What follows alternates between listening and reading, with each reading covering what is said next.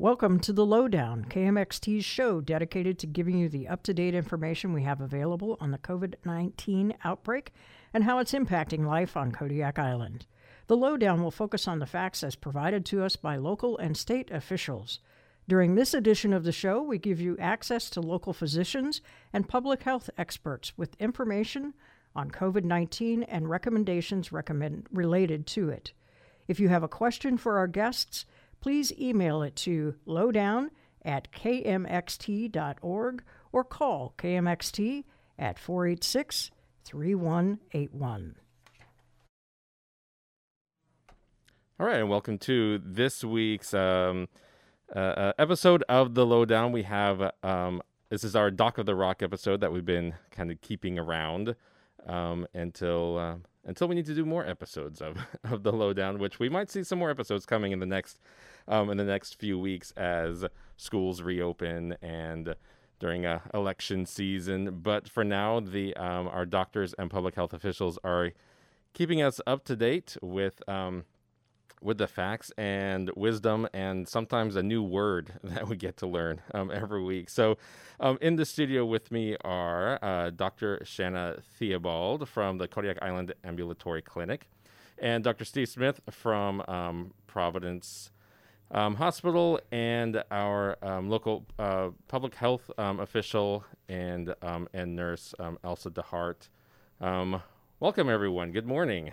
Good morning. Thank you. Thanks again for spending an hour of your Wednesday morning with us as we dig into some of the new developments and new rumors and myths and all sorts of changes to policies and things. So let's go ahead and just get started with our local Kodiak COVID update. So Elsa, what are we looking at now in terms of our numbers? Oh, and we just have Dr. Curtis Mortenson just popped in, so from KCHC. So welcome. Elsa, could you give us an update on where we are right now? Yeah, sure. So right now we have had in total 32 cases in Kodiak.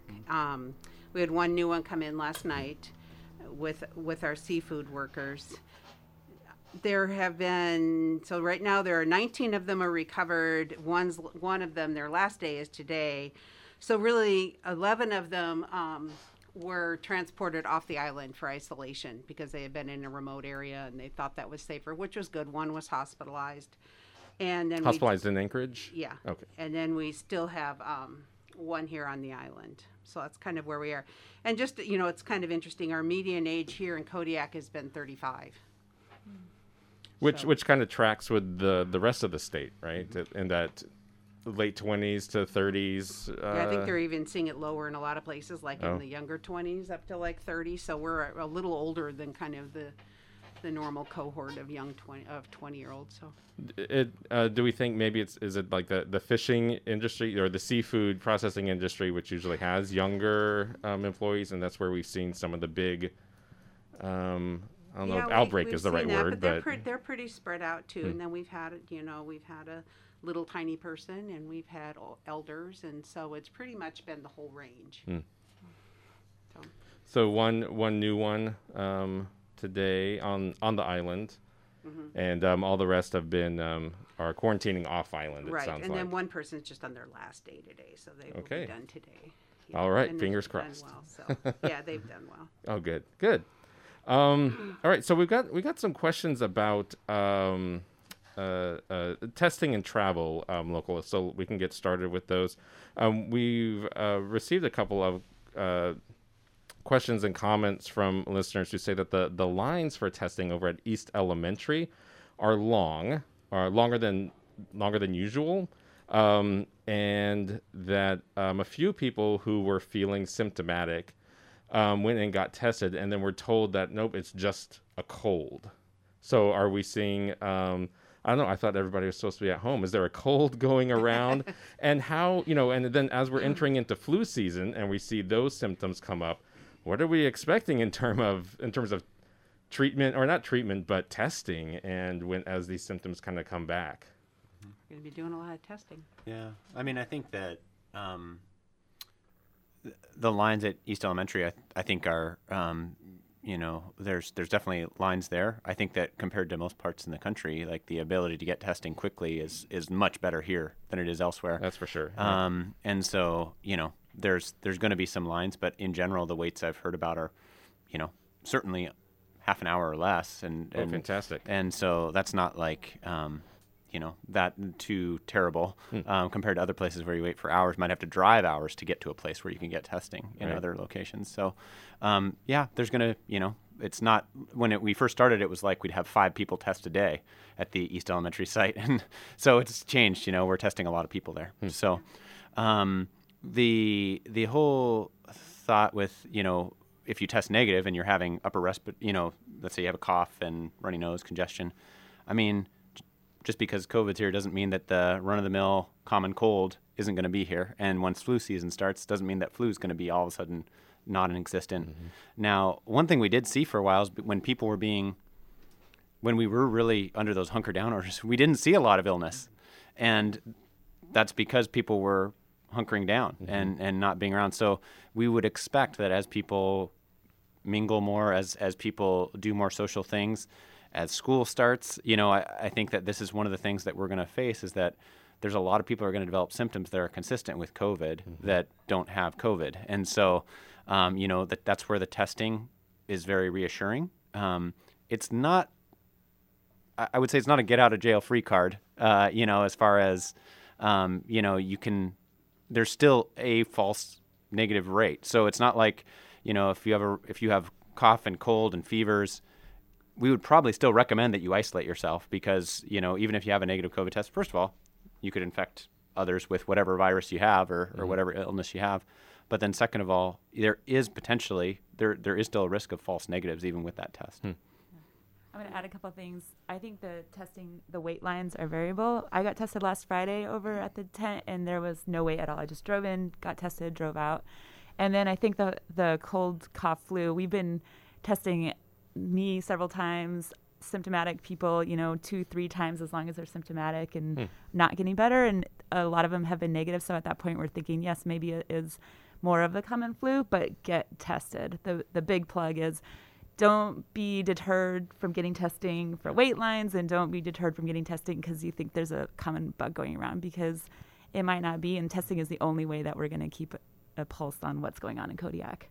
And I think the false negatives are more in asymptomatic people that they're seeing, that really when people develop symptoms, there were fewer false negatives. But it's still a really good idea. I mean, any test has a false negative rate. So, it does, you can never get 100% sensitivity, right? So, like, I think that we have to be at least judicious. If you're highly symptomatic, just like we'd tell somebody in a normal time, if you have a fever, if you're coughing a ton, you probably should stay home and try and avoid, giving that to other people, whether that's COVID or whether that's the common cold. But we're just not, that's not the norm that we've operated under. It's just this has caused it to be a little bit more, where we're going to be a little bit more diligent on that. But I totally agree with Shana. If you have symptoms, you should be tested. You should definitely be tested. Even if you think it's allergies or the cold, just do it. You won't know until you get tested, and even then, still not perfect. But at least at least we're getting more information. And they're just coming out with the ID9s or developing a new cartridge that's supposed to be even more specific. So hopefully that'll be soon. Yeah. They're also developing new cartridges that contain the flu test, strep throat, and COVID test, so you can kind of get the package results the all package together. deal. I was just about to ask that. It would be neat if you could get one test and then it will tell you, what it is. So that would be fantastic. Cepheid is the brand of testing that is really making these package deals, and also I know the state of Alaska. Dr. Ann Zink last night said that they're really trying to acquire a lot more machines, especially for rural Alaska, of the Cepheid, and that's the one that's going to make that 4 cartridge kind of test. More expensive. Quite a bit more. I think, and I think the other, it is a little bit complicated, I will say, and this is probably a good thing to kind of say on this in this format, but like we get a lot of calls from patients in the mornings saying, I have a sore throat. I really want to know if I have strep throat. And, typically we'd have that patient come right in. But because of, the current scenario, we are testing them first, all those patients first, before we would bring them into the clinic to be able to check them for strep throat or those type of things. And so, I would just encourage patients to have some patience in that process. No pun intended. But I think that we are just doing the best we can to try and protect our staff. And in order to do that, really the only way, if you have symptoms consistent with COVID, which that list is quite long now, we have to get you tested before we see you. Otherwise, we are putting our whole staff in danger. And so I just would encourage people to have, we said last week, a lot of grace is required in this time for everybody. And I think that just for patients to be understanding that we're trying to take the best precautions to keep our staff safe. So. Well, and I think the one thing that the seafood industry kind of outbreak that we've had in this remote area shows how quickly it can spread, how easily among people. And you were talking about another little outbreak. Well, what I was referring to was over at Brooks Camp. They've actually closed down the bear viewing, and they had staff over there who were there, had been isolated, tested, and they're in isolation, and they're very diligent about wearing their masks at all times. You have to have a little briefing, but it's done with 6 feet apart. You're outside, and yet they've had, I believe, 3 staff members who tested positive without any real knowledge of how they receive that. So that's why we're all trying to be really careful about exposing people. And Curtis brought up a good point about, being graceful, and it's going to take some time to wait. We're lucky on this island. In the emergency room, rarely are we so busy that somebody has to wait the typical wait times, even in Anchorage, which could be 4 or 6 hours. And we've been really spoiled here. And now all of a sudden we're all asked to just maybe wait longer in line at the testing tent or at the clinics because we're trying to keep everybody safe. So I really appreciate everybody's grace and understanding that we're trying to keep everybody safe, and it isn't as quick as it used to be. Circling back to the flu, it is we don't know what this next flu season is necessarily going to look like. Do we have any indication of how COVID interacts with somebody who has influenza? And correct me if I'm wrong. COVID is kind of like a strand, a version, an adaptation of influenza? No, something completely different. Completely Okay. different. Yeah, it's a different virus type. Right. And as far as does it interact, I haven't seen anything about how people that are co-infected with flu and coronavirus necessarily, if there's any sort of thing there. But I would assume that if you have both, then that's not good. I mean, I'm probably more likely to get very sick if you have both at the same time. It'll start popping up here soon. Yeah. From the studies, I think there's about a 2% co-infection rate. At least that's what the data we had from China and Italy before. And then actually we're watching really closely. I listened to Dr. Osterholm last night podcast, and he was saying we're watching closely, the Southern Hemisphere, they're in their winter with, coronavirus and influenza season. And so far, the rates of influenza in Australia and New Zealand are so much lower than they normally are during the winter season. And there's a question of whether it's just because everyone's isolating so much because of coronavirus, or if there's some kind of interaction where coronavirus keeps influenza from infecting. Probably not that, but that's, everything's a possibility at this point and being looked into. But this year so far, I mean, knock on wood, it seems like influenza is less than it has been in past years. We just watched a press conference last night of the premiere of Victoria. They have, I think, about 113 deaths and a few thousand cases, and so they're going on extreme lockdown for the next 6 weeks. No one is allowed to leave their home except for one person that they designate who can go out no further than 5 kilometers from their home to shop and to do whatever, and even to exercise for 1 hour no further than 5 kilometers from their home, and then they have to go home, and they are shutting everything down for 30 days. I think it's between 30 days and 6 weeks. Yeah. Yeah. So we just it's just remarkable how everybody's like in Victoria's like, yeah, let's do it, and I think that's what New Zealand did. Yep, Yeah. that's what Really New Zealand knocked it did. down to Melbourne, 0. yeah, is doing the same thing right now. They're having an outbreak and kind of locking everything down again. And that's exactly, I mean, it spreads like a forest fire. And the same way we kind of mitigate fires from spreading is what we're going to have to do with coronavirus. And it's going to be the next several months to a year, I think, from the pattern we're seeing. So I kind of have a personal question here. Can you look at this rash? I'm just kidding. You knew it was coming. You knew it was coming. Oh, no. So I am going to be taking my daughter to college here in about a couple of weeks, up to Fairbanks. So and then we have somebody else who will also be traveling soon. So. I think there's maybe a little bit of confusion. One, before leaving Kodiak, what should I do? Should I get tested before leaving Kodiak? We're staying in state. We don't have a lot in Kodiak, Yeah. so I wouldn't worry as much about that. And traveling within state does not require testing. Right. But Fairbanks is red hot right now. They're one of the hot spots in the state. So I think I would definitely be really careful when you come home. But if you caught it the day you left Fairbanks, it's not going to show up for about a week. So, even if you got tested immediately when you got back, it'd be like a week until it might really be a positive. Our plan is to rent an RV and just kind of isolate the family unit in the RV for the whole trip. Well, so Jared, you're doing what a responsible caring person would do. Oh, You're going to thanks. isolate, you're going to wear a mask, you're going to keep distancing. And that's, whether it's in-state or out-of-state travel, you still have to do that. But I think your risk of in-state doing that is a lot less. Yep. But you have to take,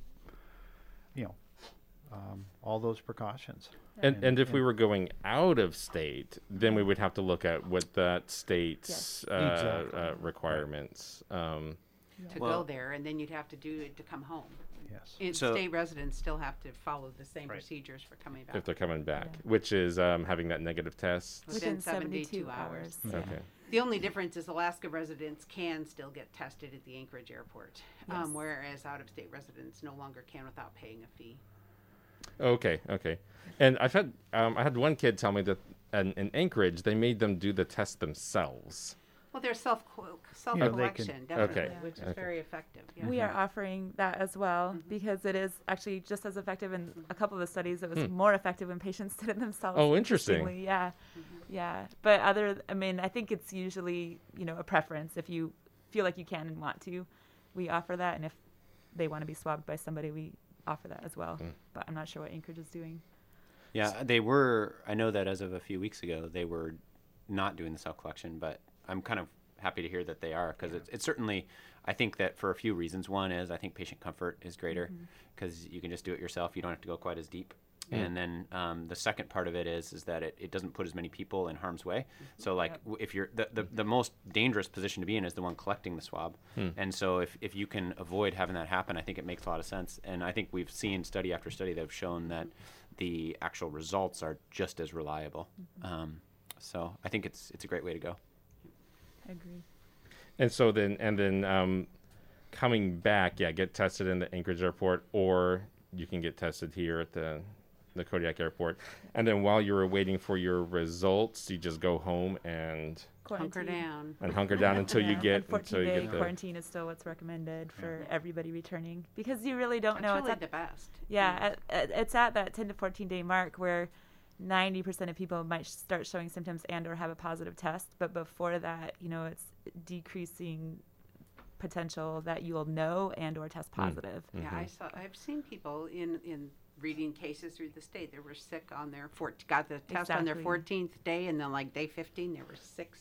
Oh, goodness. So it can really be that. Yeah. Well, that and long. I think the common sense thing, even in your scenario where you're traveling in state, is when you do get back, even though you've traveled in state and you've taken all the precautions, is, I think being even a little bit more vigilant in like kind of how much you are interacting with people when you get back. I think it just makes common sense of, even though that's not a state mandate, that's not any sort of, thing, but like, just that's a time to really keep your bubble small when you first get back from any travel, because that's when you're probably most likely to potentially have it, even if you're asymptomatic. So even though we make a big delineation between out-of-state travel and in-state travel, I think that you got to at least kind of just a common sense approach to it when you get back is probably reasonable. And right now with the numbers in Anchorage and Fairbanks, Both of you're them. not any safer there than you are in Seattle. In or- California, Yeah, Texas. Arizona, Florida. Poor Anchorage. Yeah, they're getting a lot. Hammered. Let's see. Okay, all right. Mask, social media rumor of the week. I feel like we should have a special segment with its own intro music, or so we'll get to work on that. All right. So the one I saw pop up a lot this week was Legionnaire's disease, which I've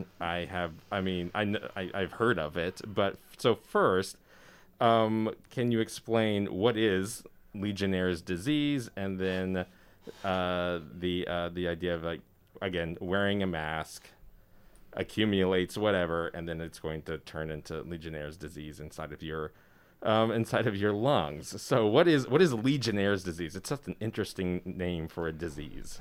Legionnaire's, it's a bacterial infection that typically causes pneumonia.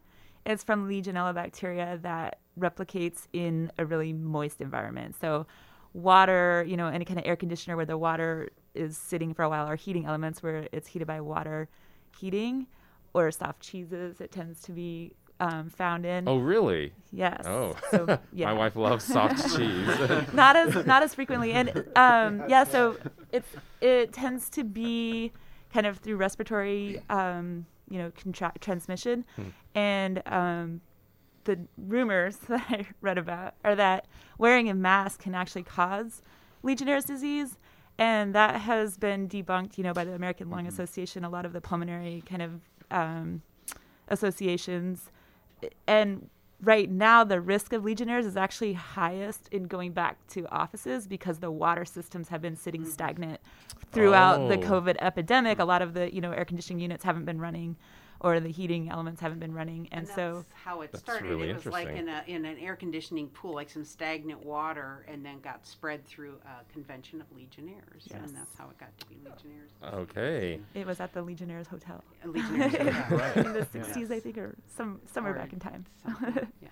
But yeah, so now there is increased risk for Legionnaires, but it is not through mask wearing. And you cannot contract pneumonia or any respiratory infections from wearing the mask. The main studies have shown that the main mask kind of related complications are just anxiety, feeling stifled.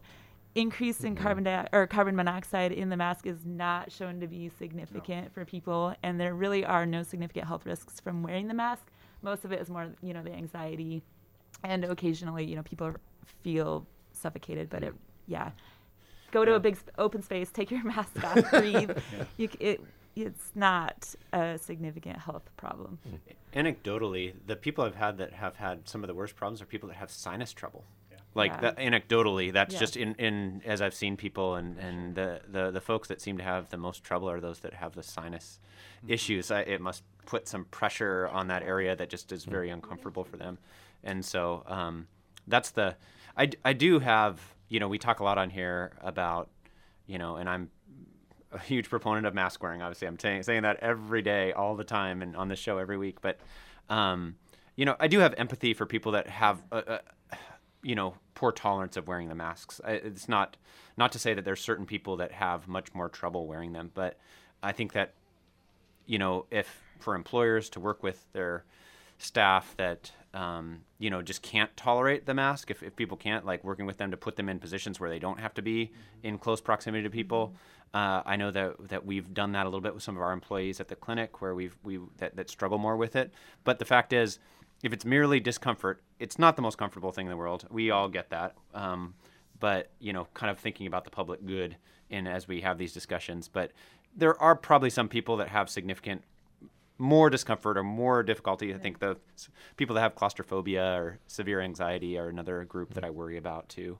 But anyways, I still wear your masks. Just And there are a lot of different kinds, too. Right. So you can try some different, is that what you're going to say? Yeah, I was going to say there's lots of options out there, and I have to say that, there's always this, well, I can get a medical clearance not to wear it. And I'm like, come on, folks, if you really have a medical condition that precludes you from wearing a mask, you should not be out in public. You're going to be in trouble. But I've seen it at the airport, and some young healthy person go, well, I have a doctor's excuse. And I think we as healthcare providers have to do, there is no excuse not to wear a mask and be out in public. I'm pretty adamant about that.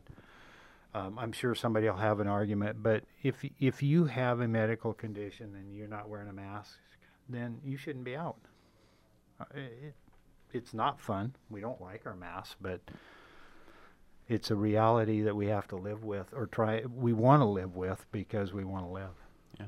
Well, and let me clarify too, from the CDC's recommendations on masks, there's 3 categories in which people fall under potentially a mask exemption. One is under the age of 2. So those young kids, it's a suffocation risk. So you don't want, I've seen that. I've seen people in public trying to put the little mask on their 2-year-old.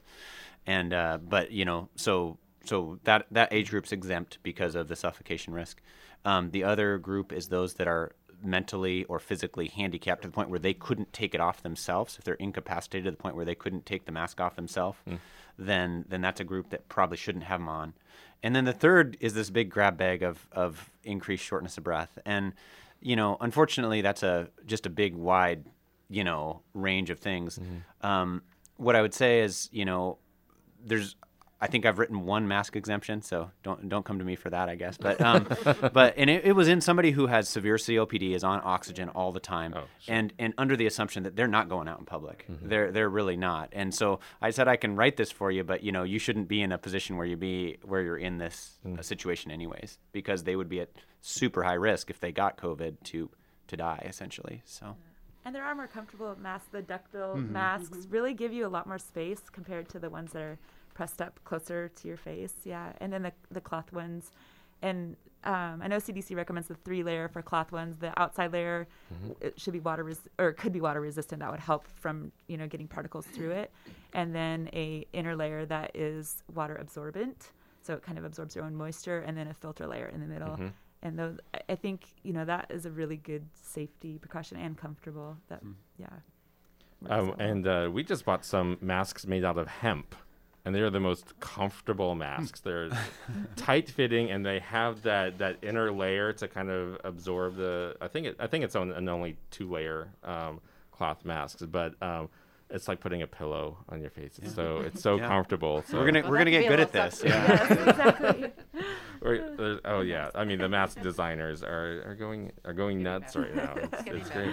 So what is a properly fitting mask? So I'm one that's pretty tight. I can feel I've got there's a little exposure like right down here, but we've heard that properly fitting means that you've got to have the nose wire thing, to keep your glasses from fogging up. So how would you describe what is a properly fitting mask? Do you want to take that one, Steve?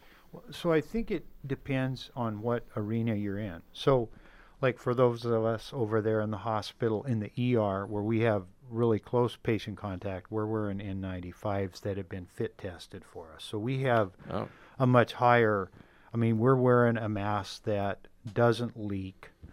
It protects us and the patient, but we're in a very close contact arena. I think when you go further out for the general public, any mask that covers your nose and mouth is always good. And then you can get into the discussion about, well, how tight should it fit? But the first for most of us is just that mask that covers both the nose and the mouth. And a mask on your mouth without your nose doesn't do a lot. It catches the drip, and that's about it. So for Curtis and Shana, you guys are kind of out more on the front lines. So my definition of a properly fitting mask is pretty narrow. For the general community, I think the CDC basically says cover, the bridge of your nose, under your chin, and then the sides, and have as minimal gapping as possible. Obviously, they're not going to be perfect. Cloth masks may or may not have that wire nose, the band that goes across your nose bridge and allows you to custom fit it.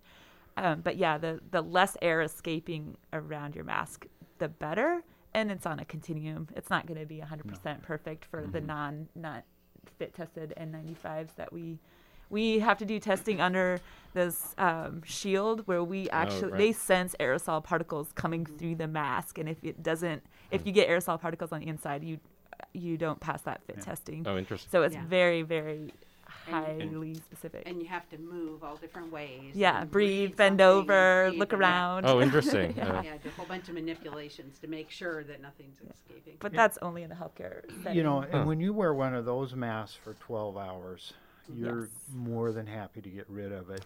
So I don't want the general public having to wear that type of, we would get non-compliance everywhere. Sure. Yeah. And I'd rather see maybe not a perfect one, but one that somebody's wearing, and you know, even if they get a little bit of airflow, it does minimize that forward burst of. And I know Steve talked about this a few weeks ago, but the other thing is some of the N95s that are designed for like construction use, and some of even just the general masks have that little valve.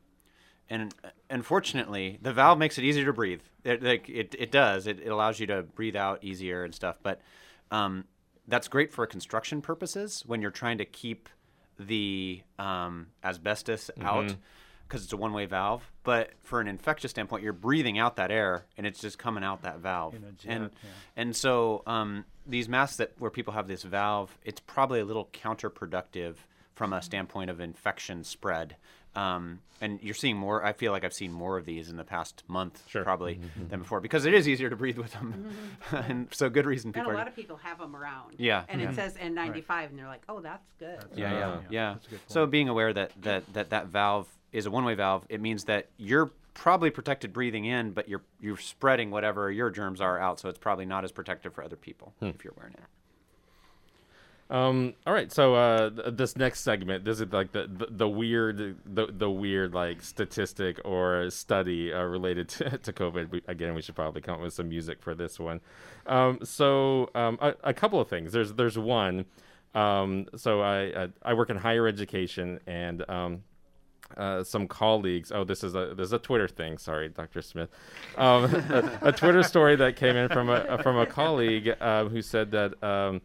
Brand new student coming to Florida from out of state, coming to college, they have to have a negative test. Well, they have to quarantine. They didn't want to do that. Somebody told the student that they could buy a negative test or negative, and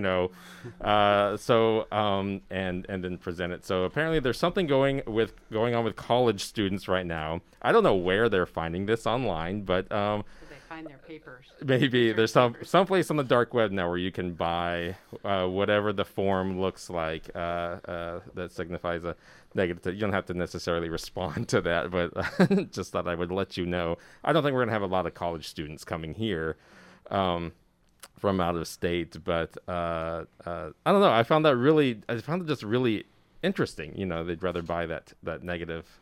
People are buying as well little cards that say they don't have to wear a mask. Yeah. They're buying those online. Why does that not surprise me? Yeah. Right. Okay. Yeah. And then the other thing, this one I'd like your thoughts on. So scientists in Russia discovered that 90% of the virus's particles die in room temperature water within 24 hours, and 99.9% of the particles die within 72 hours. The virus does not multiply in dechlorinated and seawater, but it can remain viable. And chlorinated water kills it. Also, boiling water kills it. And this is not an endorsement of drinking boiling water or even chlorinated water. But how useful is that information, if at all? Well, I've been waiting for the time I can go back to the pool and swim. I've been waiting for research that comes out about this, and but I don't know. I mean, it's a singular study, which is it's hard to know how to generalize that. But overall, that's positive, I think, in the way of looking at sort of from getting back in the pool potentially. Chlorine sounds like it's fairly protective. That would be a thing in the direction of saying that that's a more safe activity potentially to Although I will say with swimming, you still are breathing in the air. So like, then where does that go? I'm not sure. Yeah, I guess exhalation too. Yeah. And you're sharing the lane with somebody, you know. So I don't know exactly, other than to say that, you know, it's interesting. I don't know how to generalize that necessarily. Yeah. Does that kind of track with what we know about other viruses? Yeah, I think so.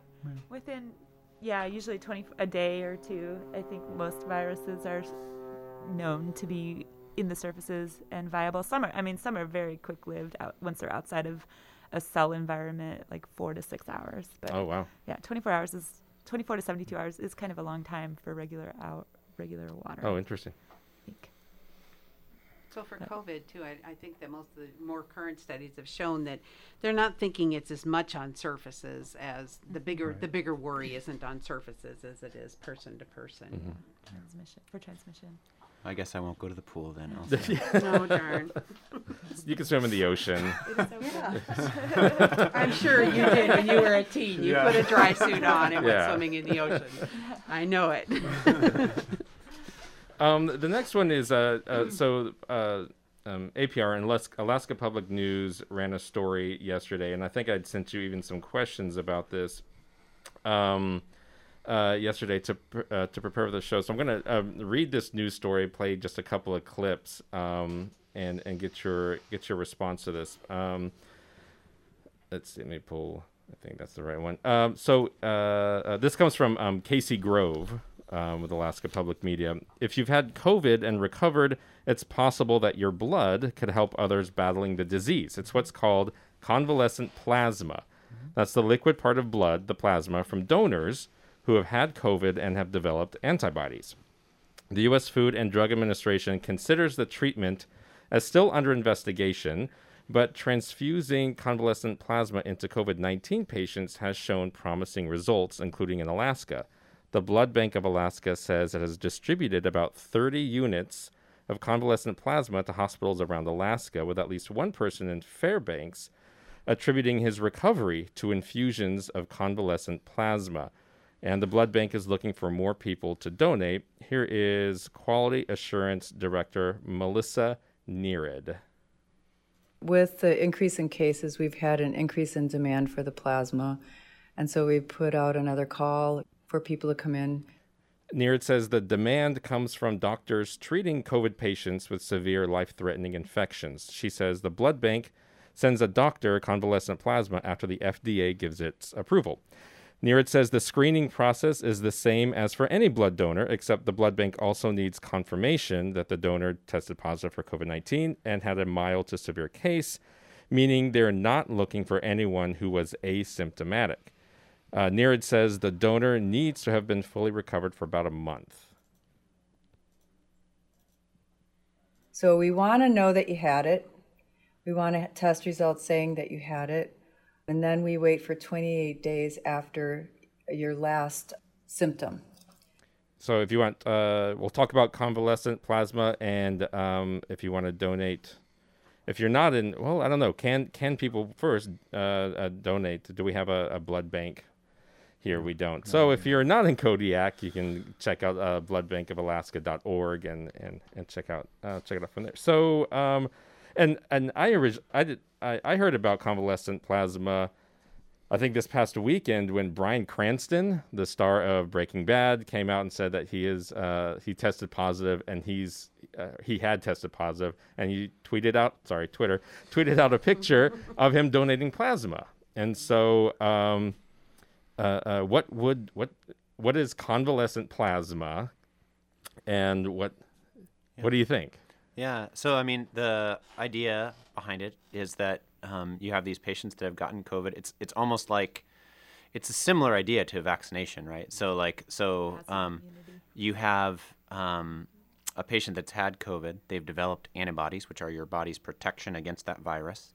And now they've recovered. So they're making sure somebody doesn't have an active COVID infection so that they don't take blood when they have an active COVID infection. But so then after they've recovered, they've made these antibodies. They take that plasma out from that patient, and then they can potentially give it to a patient who's actively fighting a COVID infection, and that will give them this immunity through that, giving that plasma. And so the difference is, and I heard Shana say active versus passive immunity, but like, so basically when the immunization comes out, I say when and if the immunization comes out, that will be the same, basically give people the same type of, sort of protection would be that they would, except their own body would make this protection. And hopefully with the immunization, it would be to prevent an infection or to make it a less severe infection versus this is somebody who's already had it. And so you're giving it to them to give them that extra boost of immunity. Convalescent plasma has been around since the late 1800s, early 1900s, and they used to call it serum or antitoxin. And antitoxin is basically the antibodies that are produced by one's immune system against a particular bacteria. So like in Nome, when they had the first serum run for the diphtheria outbreak, they were actually bringing convalescent plasma to patients up there. And exactly, that was the earliest, vaccines have existed for over 200 years, but the first, medical science where they actually extracted antibodies from people and introduced them into other people's blood. So it is a really old concept, and it definitely, you're basically using antibodies from someone else to counteract the, sorry. Oh, no, it's fine.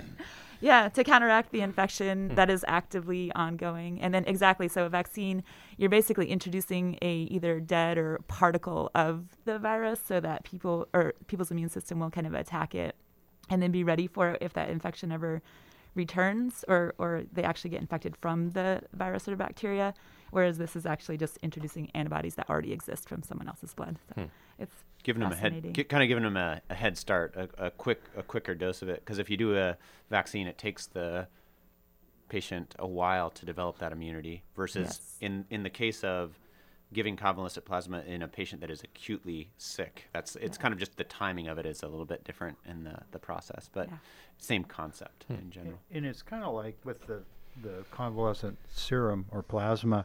It's like when we give antibiotics to somebody with a bacterial infection, we're giving something to combat it right now, whereas like they said with the vaccines, you're making your body sensitive so that it can gear up if it's exposed to a potential infection in the future. So we're actively trying to help these individuals. And the state's really pushing. When we do our clearance letters for people, especially on the mainland, it has a whole paragraph in there about donating plasma and gives you all the addresses and the contacts of who to call. So,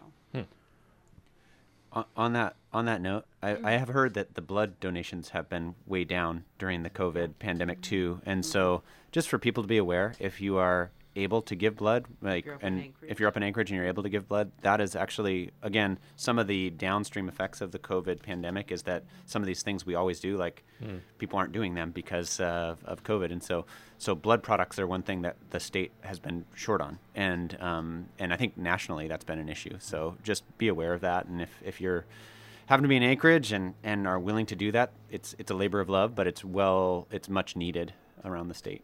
They used to come down for Crab Fest, and right. And they come down a couple times a year, but of course this year not. Maybe who knows? Maybe they will come down for bring the blood mobile when they come down in August.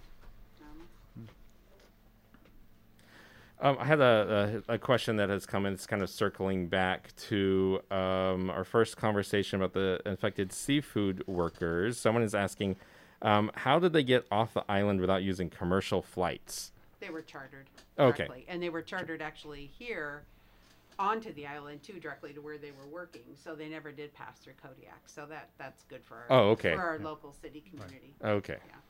All right. Yes, there are some charter companies doing pretty well these days. Let's see. Let's talk about insomnia. So studies from the NIH and the NSF, they're showing high cases of insomnia, not just in COVID patients, but in healthcare workers related to not just COVID patients, but their everyday patients related to anxiety and stress over the pandemic and the fallout of the pandemic. Economic, financial hardship, employment, unemployment, even kind of compounded with the protests that we've seen. down south. In the NIH study, 39% of healthcare workers have said they've been experiencing insomnia, and that's compared to also 20% of the patients that they've seen. So, what are the effects of insomnia on the body, on your health? I think we could go a lot of directions with this. You go ahead. I was just going to say lack of sleep. I mean, there's a book called Why We Sleep, and lack of sleep can decrease your immune system up to 70%. One night where you get, just a couple hours or 4 hours of sleep. So it is a significant impact on your body's, your whole system ability to kind of recover and stay healthy. So sleep is extremely important. And I agree. I've seen so many patients in the last few months where insomnia is their chief complaint, more than normal, for sure. And I think, definitely reading about healthcare providers and experiencing it probably somewhat ourselves to some extent. But you were going to say. Yeah, more. I mean, I think that there's the, the physical, effects of it, that there's also just the emotional and mental health effects of it, where, we all know that if we're not getting sleep, we're not going to be patient with our spouse, with our kids, with, and you put on top of that the reason why I think a lot of this is happening is because of people are already under stress. And so, I think it is, again, I kind of come back to this whole concept of providing grace for others and because you don't know what your coworker has gone through the last few nights. Maybe their husband lost their job, and they're, feeling the effects of that. And so I think that, and they're not sleeping well because of it in this case. So I just think that just being aware that there's a lot of people struggling right now. And a lot of times that can manifest itself as not sleeping well, and that only perpetuates all those things. So I think that there's the physical, and then there's the emotional and psychological. And I know that when I don't get a lot of sleep, the people around me know it, Oh, yeah. And so then that just adds to it, obviously. And then you try to make up for it with like caffeine or which may not necessarily be the best thing to compensate for that. I'm a tea drinker, so I got a little bit of caffeine. Yeah. So I would encourage though people so when it comes to sleep, we can all do better. Like, I tell people there's some things we call sleep hygiene. And I counsel people on this all the time. And I tell them, this is one of those cases where you do what I say, but maybe not as I do all the time, because I'm probably the worst at watching a screen right before I go to bed. But like, there's certain things you can do to try and help your sleep that are behavioral, that don't require medicine. There are medicines for those that still struggle with it. But like things like making sure you have kind of a bedtime routine, making sure you're kind of going to bed around the same time, make sure you get in the summer that you get shades that actually block out the light. Things like not drinking caffeine after a certain time of the day, not eating right before you go to bed. There's if you look up online, you look up sleep hygiene, it's there's this list like this long, and I can usually say, oh shoot, right, Right. And so there's definitely like an element of looking at your behaviors. If you're struggling with sleep, even if it's kind of perpetuated by the anxieties and stresses of the life, there's still ways you can maybe better manage those things without necessarily seeking medical help. And so just looking up those things and thinking about the ways they can fit into your life. Yeah, I agree. And I think make an appointment. We can do a telemedicine consult. And I think mindfulness is one of the most important, maybe underutilized ways of trying to kind of get to sleep at night, because in this moment, everything is okay. And I think, when we kind of talk through that, the fears, our brains can go, spiraling off into directions, but none of that is actually happening right now. And I think mindfulness is a really underutilized kind of sleep remedy. And there is a lot that we can kind of talk about and offer resources wise for patients, in addition to just really light, easy sleep aids if they, if people need it. But trying to avoid medication, I think is also really important for the long term. But And Evan's brought it up several times. I wish he were here to comment, but getting outside, taking a walk, doing, trying to maintain your emotional health. And certainly we're lucky in Kodiak, you can get out, enjoy a beautiful day. Maybe it's rainy, but still get outside, do some exercise, which never hurts. And thinking about what Curtis was talking about, what do we do when we wake up? We grab our phones, but there's that screen light stimulation probably is counterproductive. You know, it might be better to have a book with low light and read to get sleepy, not read on your Kindle or that, because that's a higher light sensitivity and it kind of stimulates your brain. The borough has had a lot of conversations lately about legalizing edibles, and some of the testimony is about THC and CBD as being a kind of non-medicinal sleep aid, as as part of the argument for legalizing edibles. Does that track the CBD? So I can tell you just from the emergency medicine standpoint that marijuana doesn't do, I see people with high anxiety because they do a lot of THC. They don't sleep. They get, people say, well, you take it for nausea and vomiting, but there is a whole syndrome induced by it. So I think, like Shana said, trying to rely on medications, whether they're prescription or not, as a way to accomplish sleep, probably there's better ways. As with whiskey, right? Same thing. It's been around a long time. And we got a couple minutes left. So schools are set to reopen. There's some schools down south who I don't know why they're starting school the first week of August. That just sounds really bizarre to me. But so with school reopening, there's a picture from a school in Georgia that made its way through social media with like teenagers packed in this hallway with lockers, and I think it was kind of like a Where's Waldo, like count how many kids are actually wearing masks, and I think it was four or five were actually wearing masks. Child hospitalizations down south are surging from COVID-19. There's a 23% increase in Florida and Arizona just with kids. Some studies, the study from South Korea and the CDC, older kids, teenagers, most likely transmit COVID to their household at rates similar to adults. Younger kids transmit too. Of course, they're not wearing masks or distancing, at home.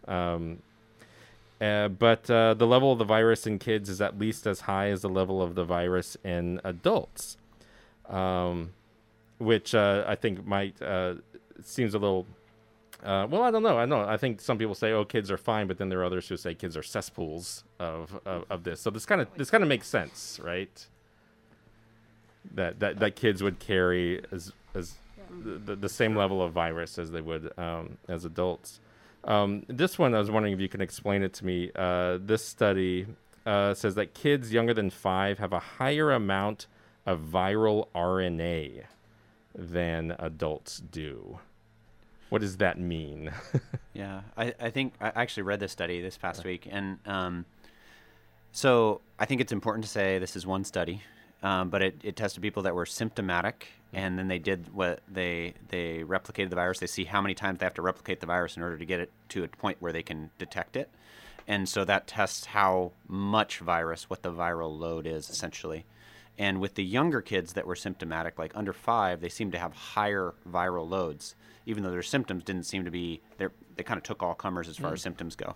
Now, that kind of goes against what we sort of think. What seems to be in real life, what we're finding is that these smaller kids don't seem to be giving the virus, they don't seem to be transmitting it at the same rate as the old, at least in the studies we have. So I guess I would caution us from saying, oh boy, now these under 5-year-olds, they're super transmissible.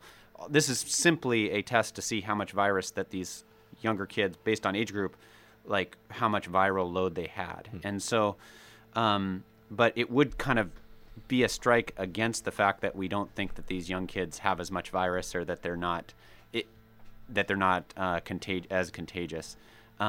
Although, like I said, it's a singular study, and it's hard to know exactly what to do with it because it didn't track how much they actually transmitted the virus, just their viral loads at that point in time. So when we're testing viral load, we're actually detecting the RNA. Is that what it? Oh, okay. Mm-hmm.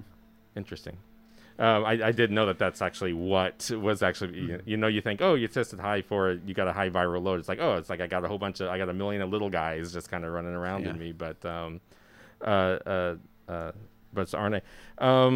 So kids do get infected. They do have high levels of the virus.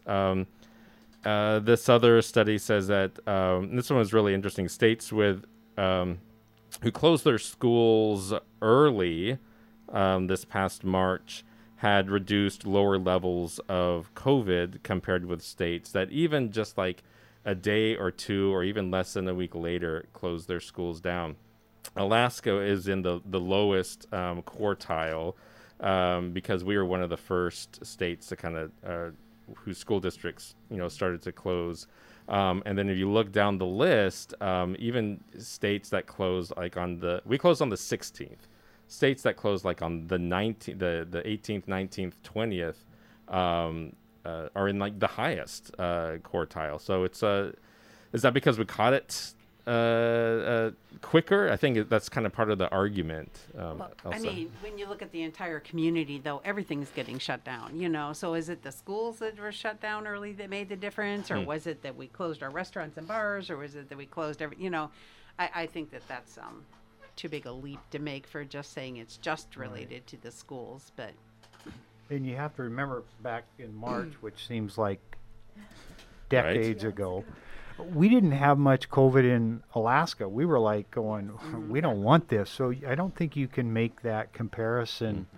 Per capita, we closed Yeah, I mean, it's, the other states down below, they already had a high prevalence of it in their community, whereas we didn't. So, we're preemptive. And I have to say that our school district is working very diligently to come up with plans. They seek Elsa's input, Curtis, even Jones' input on what, and what's going on. And so they're really, I think, on top of it. I think the whole state is.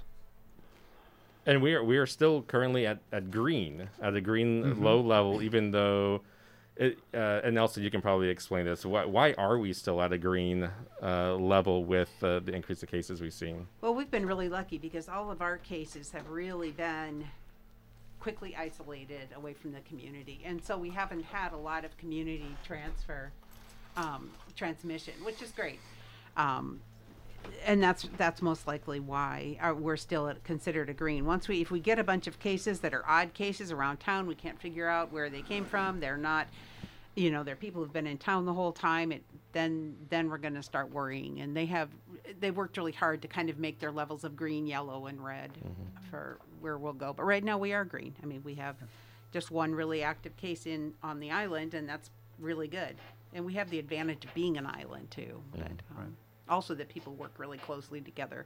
When we get a positive, we get it so quickly that we can isolate somebody really fast. In a lot of places it takes a while for it to get to for the positive to go to epidemiology, and then epidemiology to sort it out, and then to get to the tracers. And now they're asking physicians and other healthcare providers that are doing tests to ask their people to isolate, and kind of putting that out there for them right away instead of waiting for a call from public health, which may come 3 or 4 days later in places, and then by then they've already passed it on to who.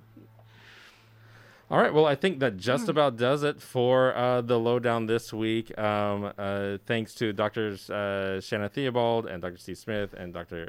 Curtis Mortenson, and to Elsa DeHart, our public health officer and nurse here. So thanks again for spending your Wednesday morning with us. And listeners love the show and love what you have to say. So thank you so much for coming again. Thank you. Well, thank you.